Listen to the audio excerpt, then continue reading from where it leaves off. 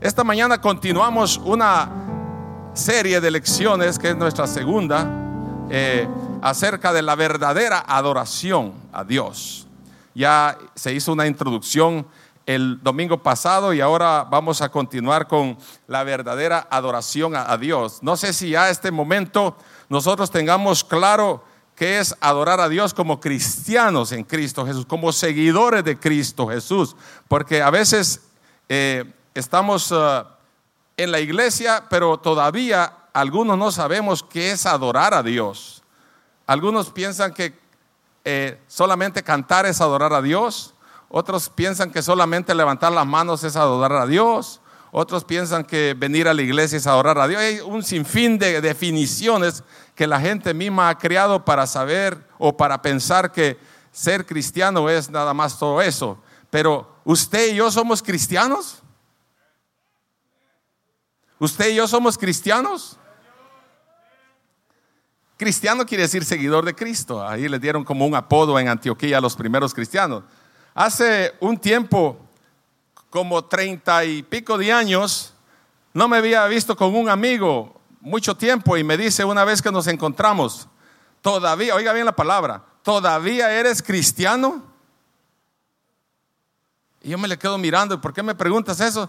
Porque he visto, me dice, a mucha gente que comienza, pero después cuando me encuentro con ellos, dice, ¿eres cristiano? No, era, pero ahora ya ando ahí como, no, ya no. Y dije, no, pues yo me convertí al Señor a los 10 años, levanté mi mano, me entregué a Cristo y decidí seguir a Cristo, adorar a Cristo, seguir a Cristo en las buenas y en las malas, en cualquier circunstancia. Y hasta ahora le digo, todavía sigo siendo cristiano. Oh, qué raro, dice, porque siempre los que he conocido, a veces están un tiempo, dice, y otro tiempo no. Y yo, no, el evangelio no es algo que nosotros hacemos en determinado momento y en determinado ya no, que hoy sí tengo ganas, que mañana no tengo ganas, que hoy sí voy, que mañana no voy. El evangelio no es así. El evangelio es una vida permanente de vivir conectado a Cristo Jesús, una vida permanente de vivir conectado a Cristo. Amén. ¿Cuántos están conmigo? Porque siempre algunos parece que se jubilan. Algunos se jubilan. ¿Ha conocido usted a alguien que se jubila? A veces sí, hay algunos que se jubilan. Pero gloria a Dios que los que estamos, aquí no hay de esos que se jubilan. Aquí está esta gente que permanece sirviendo a Dios en todo tiempo, adorando a Dios. Porque eso es lo que se trata. Vamos a aprender qué es la verdadera adoración a Dios. No son ciertas cosas que hacemos. A veces hay desiertos cuando adoramos a Dios y a veces queremos como huir de adorar a Dios. Pero es ahí donde se forman los verdaderos adoradores, en los desiertos. Cuando viene la angustia, el dolor, la enfermedad, el problema, aquel que el hijo, que la esposa, que este no quiere, que alguien de la familia no quiere, que este sí quiere, que el otro aquí, que el otro allá, es donde Dios nos está formando para ser verdaderos adoradores, porque en medio de la adoración es cuando Dios se glorifica en nuestras vidas. Amén. No servimos a Dios, no adoramos a Dios solamente cuando hay bienestar, solamente cuando todo marcha bien. Imagínese usted un Dios que nosotros adoramos solo cuando va todo bien. Sería medio raro eso, pero nosotros seguimos agradeciendo a Dios en medio de los problemas. Gloria a Dios. En medio de la crisis, gloria a Dios. En medio de la enfermedad, gloria a Dios. En medio de la partida de un ser querido, gloria a Dios. Que el Señor sigue siendo el mismo ayer, hoy y por todos los siglos. Adoración, mire, es la actitud interna del corazón del hombre para Dios. Implica la obediencia y creo que le ponga atención a esto. ¿Qué implica la oración? 4 cosas y vamos a ver otras más, pero estas son importantes. Obediencia, servicio, rendición y amor. ¿Eres tú y yo obediente? ¿Cómo cuesta ser obediente? ¿Cómo cuesta que seamos obedientes? Pero Dios quiere un corazón contrito y humillado que dependamos de Él, porque cuando estamos contritos y humillados delante de Dios, entonces manifestamos la obediencia a Dios y venimos rendidos a Él. Señor, yo solo no puedo, Señor. Señor, yo solo no, ya probé y no he podido solucionar mi situación, y especialmente la solución espiritual nadie la puede solucionar. Solamente cuando Cristo entra al corazón, entonces se soluciona ese problema. Entonces, cuando nosotros adoramos a Dios, debemos de ser obedientes. Debemos de rendirnos totalmente a Dios. No sé si ustedes saben aquella alabanza muy antigua para los que somos clásicos. Dice: yo me rindo a Él, yo me rindo a Él. ¿Cuántos se acuerdan? Eso es que tú te das a Dios. ¿Qué hace usted cuando está frente a alguien que es más poderoso que tú? Me rindo. ¿Qué hace usted? Levanta las manos. Así es cuando venimos a adorar a Dios. Levantamos nuestras manos en señal de rendición a Dios. Señor, solamente ahora dependo de ti, Señor. Los doctores no pueden hacer nada, Señor, dependo de ti. El abogado no puede hacer nada, Señor, dependo de ti. Señor, en el trabajo me dijeron que no, Señor, dependo de ti. Cualquier circunstancia, qué bonito depender de Dios. El problema es que a veces nosotros queremos ayudar a Dios y nos metemos en medio de la situación y pareciera que le damos una manita a Dios, y entonces en medio de la adoración parece que hay una interferencia entre Dios y nosotros, y no se conecta la petición y la adoración que nosotros tenemos a Dios, ¿verdad? Entonces, mire, la otra es amor. Amados los unos a los otros. Hay muchos mandamientos en la Biblia. Habían 613 mandamientos en el Antiguo Testamento, pero muchos se resumieron. Cristo lo resumió en 2 y dijo: amarás a tu prójimo como a ti mismo. Y el segundo es semejante a esto: ama a tu prójimo. Amén. Primero adorar al Señor y luego amar al prójimo. Hay que tener amor.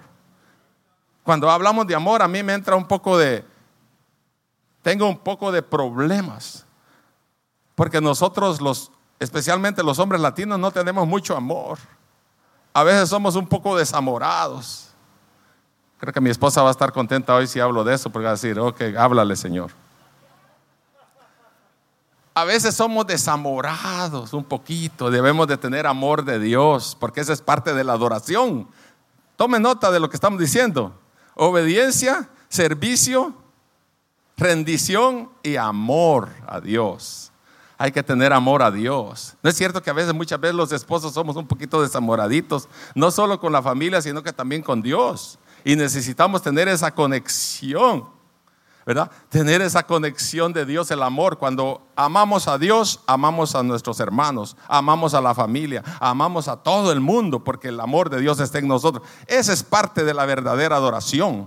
Amén. Quiero que vayamos juntos, porque a veces dije: no es venir a la iglesia, no solamente eso, es bueno. No estamos diciendo que no es malo, que es malo. Lo que estamos diciendo es que no es esa la verdadera adoración, sino tener amor, ver al prójimo, ver a nuestra familia. Habemos esposos a veces que no somos tan amorosos. A veces no impresionamos a la esposa con amor, que de vez en cuando le salga un wow. A veces en vez de wow le sale miau. Debemos de tener amor, hermanos, por los nuestros, por nuestra familia. Misión Ebenecer es una familia. Debemos de amarnos los unos a los otros. Entonces, en base a esas 4 cosas, decimos que esto implica una forma de vida que permite comunión con el Espíritu Santo, con Dios, para tener una verdadera comunión.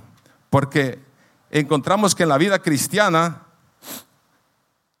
es un proceso, es un estilo de vida que nosotros creamos, que nosotros estamos tratando de hacer o de formar en nuestra vida. No es una moda. La adoración a Dios no es una moda. Las modas van y vienen. Algunas modas están en una década y en la otra década ya no sirven, ya pasaron. Pero la adoración a Dios es un principio permanente que debemos de hacerlo, y universal. que solo le merece la honra y la gloria a Dios nada más, porque Él es el único Dios verdadero, creador del cielo y de la tierra, y no hay otro Dios como nuestro Dios. Amén. I don't know, pero a veces algunas personas pueden ser cristianos clandestinos. A veces se ponen camuflaje solo para quitar la pintura de guerra del domingo o cuando hay un evento en la iglesia. Algunos se pueden llamarse cristianos por el solo hecho de que asistieron a la iglesia este día. Asistir a la iglesia no te hace más cristiano. Algunos de nosotros nos gustaría la versión rápida de transformación, como se hace con las palomitas en el micro, en 3 minutos y ya es cristiano.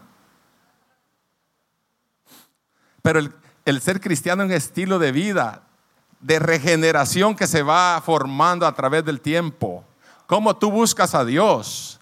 Si tú empiezas adorando a Dios de una manera sencilla, pero poco a poco vas creando una disciplina, una manera de cómo ir profundizándote más en tener una relación con Dios íntima, gloria a Dios. Porque eso es lo más importante, nuestra relación con Dios. Lo demás es secundario. Es importante, pero secundario, como le dijo Jesús a los fariseos. Lo primero es importante, pero no tan importante como esto otro. Le dijo cuando hablaba de los diezmos, ¿verdad?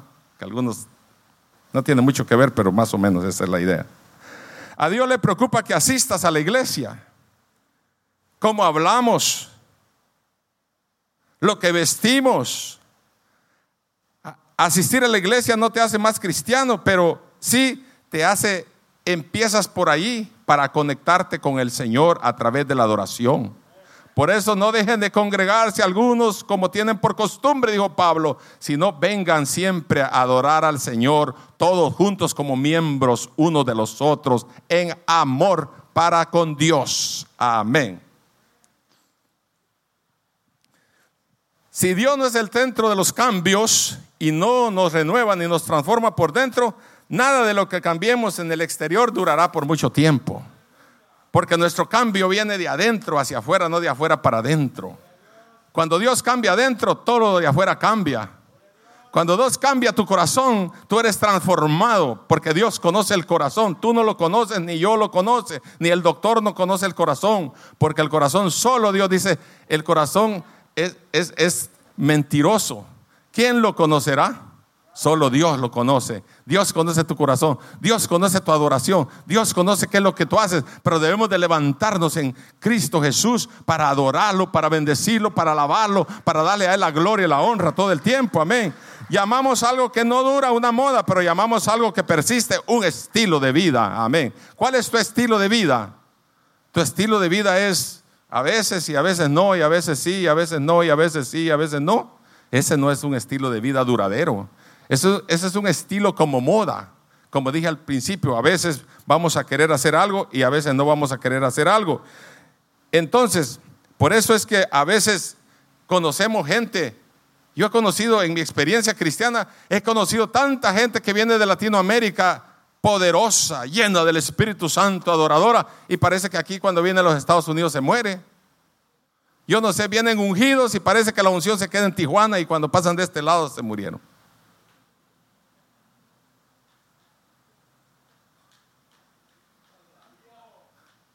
No sé si hablé en inglés o en chino, pero no sé qué pasó. ¿Y sabe qué? Yo ya quería como medio adaptarme así también cuando vine. Ya quería ser así como medio frillito así, pero debemos de levantarnos en el nombre del Señor. El Señor es Dios en un país, es Dios en otro país, es el mismo Dios en esta cultura, en aquella cultura, en cualquier idioma, en cualquier lengua, en cualquier nación. Es el mismo Dios que nos puede bautizar con el Espíritu Santo y fuego. Gloria a Dios. Así que no es asunto de emoción, sino de adorar a Dios en espíritu y en verdad. Mire, hay una historia preciosa rapidito aquí que les voy a dar, y usted ya la han escuchado, acerca de la mujer con Jesús, la mujer samaritana con Jesús, cuando tuvieron el encuentro en el capítulo 4 de Juan, ¿verdad? Cuando estaban hablando ahí, y la mujer parece que se volvió un poco teóloga también, porque estaba hablando con Jesús de muchas cosas acerca de la adoración y le dijo, ella estaba confundida porque él dice, pero ustedes adoran en Jerusalén, nosotros adoramos aquí en Samaria en el monte Gerizim. Entonces, ¿dónde es donde está Dios? ¿Dónde es donde debemos de adorar a Dios? ¿Aquí o allá? Y entonces Jesús le dice, miren el versículo 28, Jesús le dijo, mujer, créeme que la hora viene cuando ni en este monte ni en Jerusalén adoraréis al Padre. Vosotros adoráis lo que no sabéis. Nosotros adoramos lo que sabemos porque la salvación viene de los judíos. Mas la hora viene y ahora es cuando los verdaderos adoradores adorarán al Padre en espíritu y en verdad, porque también el Padre tales adoradores busca que le adoren. Dios es espíritu y los que le adoran en espíritu y en verdad es necesario que le adoren. Gloria a Dios. ¿Cómo debemos adorar a Dios? En espíritu y en verdad. Eso me da la idea a mí que hay quienes adoran a Dios en espíritu pero no en verdad, o viceversa, yo no sé, pero es como cuando alguien va a un concierto y a la gran bulla y yo me acuerdo que hacíamos unos aquí y luego la gente se esfuma y parece que siente algo pero no siente nada porque al rato ya no los mira. Pero el que adora a Dios ahí está permanente, como Ana, como Simeón, adorando a Dios. Señor, dame lo que necesito. Padre, dame, Señor, dame de ti, Señor. Dame más de mí, quita más de mí, dame más de ti. Eso es lo que debemos de hacer en la verdadera oración, porque no estamos llenos de un montón de cosas. Nuestro corazón está lleno de problemas, nuestro corazón está lleno de cosas que nosotros ni entendemos. Por eso a veces alguien dice ni yo solo me entiendo. No sé si usted ha oído esas cosas, pero yo a veces hablo porque yo he oído a gente que dice, ni solo yo me entiendo. ¿Por qué? Porque tu corazón está lleno de cosas, pero cuando Dios le dice, Dios, quita más de mí, dame más de ti, y nos va llenando el corazón, vamos adorando a Dios en una verdadera adoración, de tal manera que llevamos a un punto cuando ese es nuestro pan diario, esa es nuestra disciplina, ese es nuestro valor, esta es nuestra pasión, es nuestro deseo, adorar a Dios cada día con una verdadera adoración. Pero la verdadera oración tiene sus puntos también, tiene sus conclusiones y tiene sus condiciones, y ahorita las vamos a ver. Fíjese que Dios no está limitado al espacio ni al tiempo. Por eso le dijo a la mujer así, mujer, viene la hora cuando ni en Gerizim, ni en Jerusalén, ni en Estados Unidos, ni en Europa, ni en Centroamérica, ni en Sudamérica van a adorar, sino van a adorar en espíritu y en verdad en cualquier lugar. Y eso es lo que hacemos nosotros ahora aquí, adorando al Padre en espíritu y en verdad. No necesitamos estar en cierto lugar para adorar a Dios. Podemos adorar a Dios aquí, podemos adorar a Dios en la casa, podemos adorar a Dios en el vehículo, podemos adorar a Dios cuando estamos con los amigos, podemos adorar a Dios cuando estamos en el trabajo, podemos adorar a Dios en cualquier lugar y tiempo y espacio. No hay un lugar donde Dios no esté. Pero a veces creemos nosotros que solo en cierto lugar podemos. Usted puede adorar a Dios en todo lugar. La adoración verdadera es en todo lugar, especialmente cuando muestra usted amor por otros, cuando muestra usted compasión hacia otros. Esa es la verdadera adoración. Le puedo decir una verdad, me dio vergüenza a mí, me sentí avergonzado yo, estoy hablando de mí. Fuimos hace un tiempo a Virginia y veníamos ya, el vuelo salía a las 8 de la mañana y hay que estar 2 horas antes en el aeropuerto. Dallas, algo así se llama el aeropuerto. Y íbamos el montón de gente pasando ahí a las 6 de la mañana porque hay que estar 2 horas antes. A las 6 íbamos todos. Era un tráfico de gente queriendo llegar a tiempo ahí y todo. Y en medio de los pasillos adentro, cuando voy mirando en medio de todo el pasillo de la gente, a una persona, creo que era musulmán, agarró su toallita, su alfombra, qué sé yo, y en medio de toda la gente empezó a hacer unas cosas ahí. Dije yo, qué vergüenza. A nosotros nos da vergüenza a veces hasta orar cuando vamos al restaurante, Señor, y mira ahí tirado en medio de toda la gente adorando a Dios. En medio de todo el gentío, ahí no le importó si estaba para el norte o para el sur o para el este o el oeste, ahí haciendo su momento de adoración a su Dios. Y nosotros a veces que nosotros predicamos a un Cristo poderoso, a veces estamos angustiados, ¿será que oro? Y ahí con el rabo del ojo miramos a la derecha y a la izquierda a ver quién nos mira, a ver quién nos está mirando para adorar a Dios. Usted despójese cuando va a adorar a Dios. No mira quién no esté pensando quién lo mira. Debemos de adorar a Dios, amén. Cuando venimos a la casa de Dios, no esté pensando quién lo mira. Adore a Dios, con esa es la verdadera adoración, amén. Y yo casi, les voy a decir la verdad, casi lloré cuando vi, dije yo, ¿cuántos he visto yo que les da vergüenza adorar a Dios? Cuando vamos, especialmente cuando vamos con gente no creyente, que estamos mirando a un lado y a otro a ver si oramos o no oramos. Y dije yo, qué tremendo, cómo este hombre ahí no le da vergüenza poner su toallita ahí, su alfombra y estar haciendo su momento de adoración. Es necesario que nosotros como iglesia despertemos a la verdadera adoración de Dios. Es momento que nosotros nos levantemos como personas, miembros del cuerpo de Cristo, a adorar el nombre de Dios como se debe, amén, 100%, y no solamente haciendo como que hacemos, pero no hacemos nada.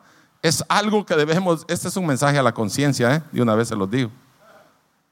Mensaje a la conciencia. ¿Se acuerdan del hermano Pablo Finkenbinder? Ya. Allá dicen amén. Sí. Él en 5 minutos predicaba un sermón. Yo me tardo más, pero él en 5 minutos decía lo que tenía que decir y ya, y vámonos, terminemos. Pero mire, es precioso cuando, y eso es lo que estaba sucediendo en el capítulo 58 de Isaías. Un pueblo, Israel, un pueblo que Dios lo había guiado desde que lo sacó de Egipto hasta ese momento, y luego lo llevaron captivos a Babilonia y habían regresado, pero estaban quejándose contra Dios de que ellos no eran, sus oraciones no tenían respuesta. El Señor no les contestaba, porque los primeros versículos del capítulo 58 hablan de que ellos clamaban a Dios y parece que Dios no les respondía, y estaban diciendo, ¿qué será que Dios no nos responde? Pero hay un problema, ahí es donde yo quiero que veamos. Hay un problema, ¿por qué Dios no respondía? Y ahí hay un problema también cuando Dios no nos responde, porque nosotros no adoramos a Dios como se debe. Hay ocasiones en que nosotros debemos de adorarlo tal como Él es, para que Él sea glorificado en nuestra vida. Porque mire, ellos decía, ¿por qué nuestras oraciones no tienen respuesta? Decían ellos. El Señor expone la adoración superficial de ellos aquí y les dice, el tipo de adoración y de ayuno más aceptable para el Señor, aquí lo va a decir ahorita. Porque a través de ese ayuno que ellos hacían, Dios le dice a su pueblo, si ustedes quieren ayunar de la forma que me place, empiecen por arreglar las cosas con sus hermanos. Hermanas, dejen de oprimir a los demás y vayan y ayuden a otros. Ese es mi verdadero ayuno. Esa es mi verdadera adoración. Porque resulta que habían unos ahí en Israel, estoy hablando del pueblo de Israel, no de ustedes, que se hacían ayuno y andaban todos hasta con los ojos morados. Aquí habían aguantado mucha hambre. ¿Ves que cómo se le pone a la gente los ojos así todos moraditos a la vuelta cuando ya hacen 7 días, 14 días? Porque a algunos les gusta andar contando ahí, ayuné 7 días, ayuné 14 días, ayuné 40 días. Híjole, dije, igual que el Señor, uno lo mira de pies a cabeza. Qué tremendo. Pero ellos hacían de la misma manera, exponiendo lo que hacían, el sacrificio que hacían al pueblo, entre ellos contándose así. Y eso fue lo que Pastor Fran dijo la semana pasada. Jesús les dijo, vayan y límpiense y pásense crema y perfume y pónganse bien tipos, pónganse bien limpios y todo, y háganse como que no pasó nada, porque ese ayuno es el que yo quiero. Pero ellos creían que ese ayuno era el que el Señor necesitaba, de que anduvieran allí con carita de piedad y con un caminadito, hasta porque ha visto usted gente que cuando va hasta caminan como hasta así, porque no quieren ni no sé, pero algunos así caminan suavecito ahí con una piedad tan grande. Pero ellos creían que de esa manera agradaban a Dios, pero el Señor les dice, no, ese no es el verdadero ayuno que yo quiero. Vayan y arreglen sus problemas con los que tienen, y entonces vienen conmigo. Porque sabe que tenemos muchos problemas a veces con la gente y queremos ir a Dios y no arreglamos nada con los demás. que dijo Cristo: si ustedes quieren venir conmigo, vayan primero con su hermano, pídanle perdón, vayan y háganle bien, y entonces vengan conmigo. ¿No es eso lo que Cristo dijo? Entonces Israel andaba haciendo alboroto ahí de todo y quería que el Señor les contestara con andar haciendo cosas públicas y todo lo que hacían entre el pueblo allí en su ayuno literal que hacían, aguantaban hambre. Pero ayunar no es aguantar hambre, ayunar es una verdadera adoración cuando lo hacemos de corazón al Señor. Pero no andamos contando Tim Marín de dos que fue, Cuclamaca, Títere fue, sino andamos haciendo las cosas como Dios quiere para construir nuestra verdadera adoración con Dios. Amén. Gloria a Dios. ¿Cuántos me entienden? Hay algunos que sí me entienden. Y mire, ¿y todo esto para qué es? ¿Para qué cree que es la verdadera adoración? Para que el nombre del Señor sea glorificado. La verdadera adoración es para que el Señor sea glorificado. Hay una historia allí que el Salmo 100 no da muchos detalles, pero cuando dice la Biblia ahí en el Salmo 100, entrad por sus puertas con acción de gracias, por sus atrios con alabanza. Dice la historia que el pueblo de Israel, cuando venía de diferentes pueblos alrededor de Jerusalén, en aquellas calles polvorientas y en aquel desierto, en aquel sol más fuerte que el de ahora, dice que no venían con zapatos como los de nosotros, ni traían carros de marca como los de nosotros, venían con sandalias, caminando, polvoriento, todo. Pero dice que el pueblo venía con acción de gracia, venían danzando, dice la historia, por las calles, porque iban para el templo de Jehová a adorar, a bendecir el nombre de Jehová. Ya todos venían danzando, todos venían cantando y adorando el nombre del Señor. Entonces esa es una verdadera adoración. Desde que tú sales de tu casa ya vienes pensando: voy a ir a adorar a Dios, voy a ir a alabar el nombre del Señor, voy a ir a darle el primer lugar a Dios en mi vida, voy a ir a hacer que el Señor se sienta bien en mi vida, y yo también me voy a sentir bien porque voy a complacer lo que Dios dice que haga. Amén. Porque es bonito cuando complacemos a Dios, ¿no? El Señor se complace de la alabanza, se complace de la adoración, pero no se complace de aquel altivo que mira de lejos las cosas y vanidoso y hace las cosas como que si él solo puede y no necesita nada de Dios. Que el Señor que se quede de último, pero mis problemas son los que quiero solucionar ya, y hay que Dios se olvide. No es así como Dios obra en nuestra vida. Dios obra de una manera trascendental que quiere que nosotros entendamos que la gloria es para el Señor. Mire, los israelitas, otro cuento aquí, otra historia. Estaban cuando iban avanzando. Mire, por eso digo que la adoración es para adorar y que el nombre del Señor sea glorificado siempre en lo que hacemos. Cuando iba el pueblo avanzando, los israelitas iban a cruzar el mar muerto, el mar rojo. Dice que el Señor les dice en el versículo 14:5 de Éxodo: yo endureceré el corazón de Faraón para que lo siga, y seré glorificado en Faraón y en todo ese ejército. Yo soy Jehová. Él necesita. ¿Para qué iba a suceder eso? Para que el Señor sea glorificado, para que Él sea alabado, para que Él sea adorado. Amén.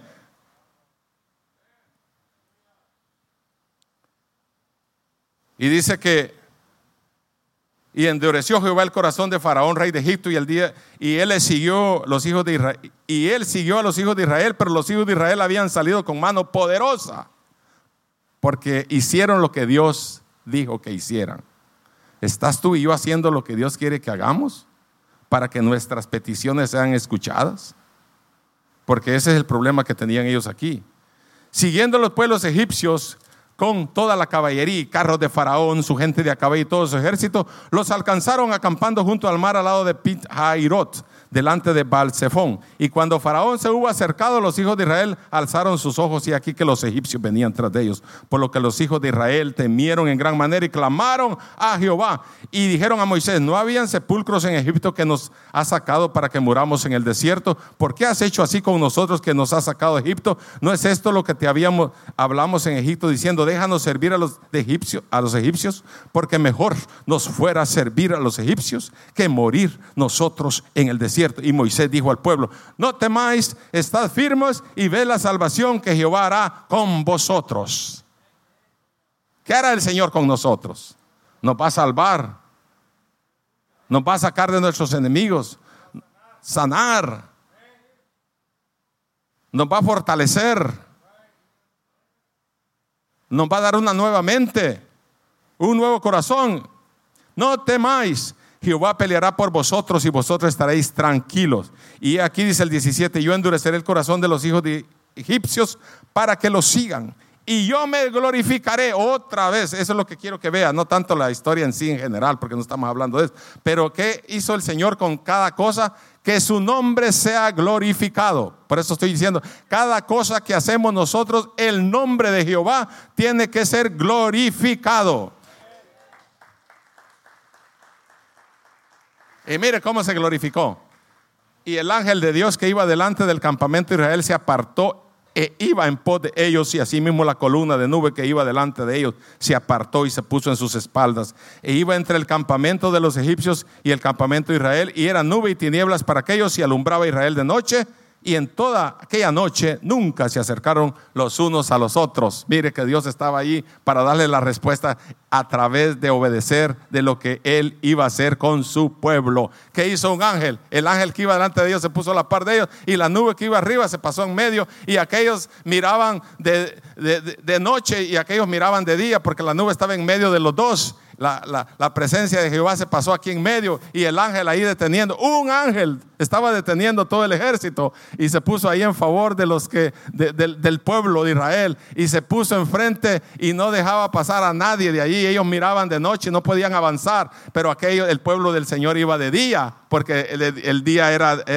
alumbraba el sol, pero aquellos miraban oscuro. Amén. Como Dios trastorna el enemigo cuando nosotros le damos una verdadera adoración a Jehová de los ejércitos, porque Él merece la honra y la gloria. Amén. Nuestro Dios, solo nuestro Dios. Amén. Dios es poderoso. Amén. Dios es magnífico. No hay nada que Dios no pueda hacer. Mire, ahora le voy a hablar de las bendiciones que vienen, y ahí terminamos, para ver cuáles son las bendiciones que vienen cuando adoramos a Dios de verdad.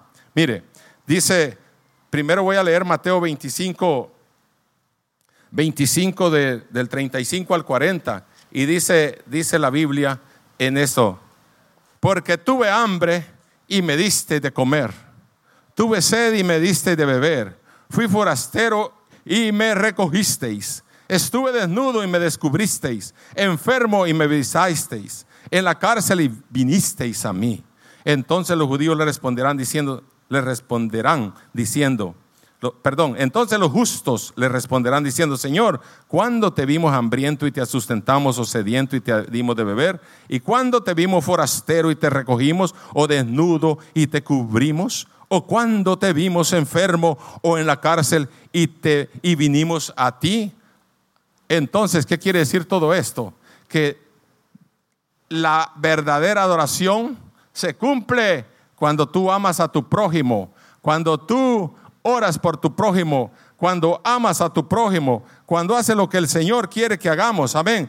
Porque mire, viene una bendición cuando hacemos lo que Dios quiere. Dice en el versículo 58, 8 al 12, que las bendiciones que Dios promete para los verdaderos adoradores. Oiga, verdaderos adoradores. Porque hay adoradores del diablo, hay adoradores de imágenes, hay adoradores de esto y adoradores de cuanta cosa. Pero los verdaderos adoradores, mire, entonces dice: nacerá la luz como el alba, habrá vigor para tus huesos.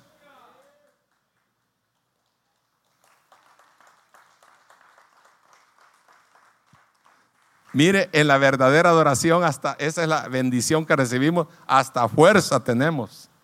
El Señor nos renueva como el águila. Aquellos que ya nos duele todos los huesos y hasta las uñas y todo, el Señor nos renueva a través de la adoración a Dios. ¿No dice la Biblia aquí? Dice, el Señor, dice, te llenará de vigor a los huesos. No hay huesos espirituales. Está hablando de nosotros, de un cuerpo. Está hablando de nosotros. En la verdadera adoración hasta te sentirás fuerte. ¿No es cierto que cuando estamos adorando a Dios nos sentimos fuertes? Nos sentimos en las nubes. Nos sentimos hasta, hay veces que cuando estamos en adoración hasta parece que para abajo miramos a las hormiguitas que andan abajo. Porque la adoración nos eleva a Dios, nos lleva hacia Dios. Nos sentimos indignos de lo que Dios es, porque nuestra adoración va más allá de lo que nuestra mente y nuestro corazón puede pensar, puede sentir. Amén. Y dice, también estará lleno de justicia. Ser justo con los demás. Estará llenos de la gloria del Señor. ¿Cuántos quieren la gloria del Señor? Cuando ellos llamen el Señor, entonces Él dirá: heme aquí. ¿Quién dirá heme aquí? El Señor. ¿Para qué me necesitas, Panchito? ¿Para qué me necesitas? Iba a decir un nombre, pero van a hacer que alguien haga aquí con ese nombre y va a decir que esto. Ponte tu nombre ahí. ¿Dónde estás? Diga su nombre. Él va a decir: heme aquí. ¿Para qué me necesitas? El Señor te va a dar lo que necesitas. ¿Cuándo? Cuando cumplas lo que el Señor quiere. ¿Qué dijo el versículo 25, 35 de Mateo? Esa es la verdadera adoración que está hablando el Señor, conectado con el capítulo 58. Tuve hambre, me diste de comer. Tuve sed y me diste de beber. ¿A cuántos miramos nosotros que tienen hambre y sed y les damos? A veces volteamos la cabeza para otro lado cuando miramos a alguno que tiene hambre y sed. Y después dice que van a venir los justos y dice: ¿cuándo, Señor, te vimos? Sí, tantos que miramos en la calle que tienen necesidad. ¿Sabes qué?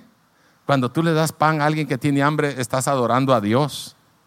Cuando le das agua a alguien, estás adorando a Dios. Esa es la verdadera adoración. Por eso dije yo que no es adoración venir aquí y hacer tantas cosas. Es cuando hacemos las cosas allá con aquellos que necesitan. Esa es la verdadera adoración a Dios. No sé si está claro esta mañana que adorar a Dios no es hacer lo que hacemos a veces, sino es hacer con los de afuera lo que debemos de hacer como creyentes, como miembros del cuerpo de Cristo. Esa es la verdadera adoración. Si quitares de en medio de ti el yugo, el dedo amenazador y el hablar vanidad, entonces yo voy a estar ahí para ustedes, dice Jehová. Mire, entonces sí voy a estar ahí para ustedes. Pero si son orgullosos, altivos, arrogantes, vanidosos, hablando lujurias, hablando cosas, dice, Él no va a responder. Por eso estaban yo diciendo: Señor, ¿cuándo nos van a responder? Si estaban hablando vanidades, estaban hablando pura tontería, estaban ayunando en falso, estaban solo aguantando hambre, pero Dios no estaba recibiendo esa adoración, esa manera, porque Dios sabe el corazón cuando nosotros adoramos en sinceridad. Amén. Gloria a Dios. Y quiero decir esto, en resumen: la verdadera adoración es amar a Dios, amar a nuestro prójimo, servirnos los unos a los otros, ayudar al necesitado, hacer la paz con todos, perdonar a los que nos ofenden, quitar el yugo, la carga de los demás. Entonces debemos de obedecer, servir, rendirnos a Dios y amarlo sobre todas las cosas, porque esa es la verdadera adoración a Dios.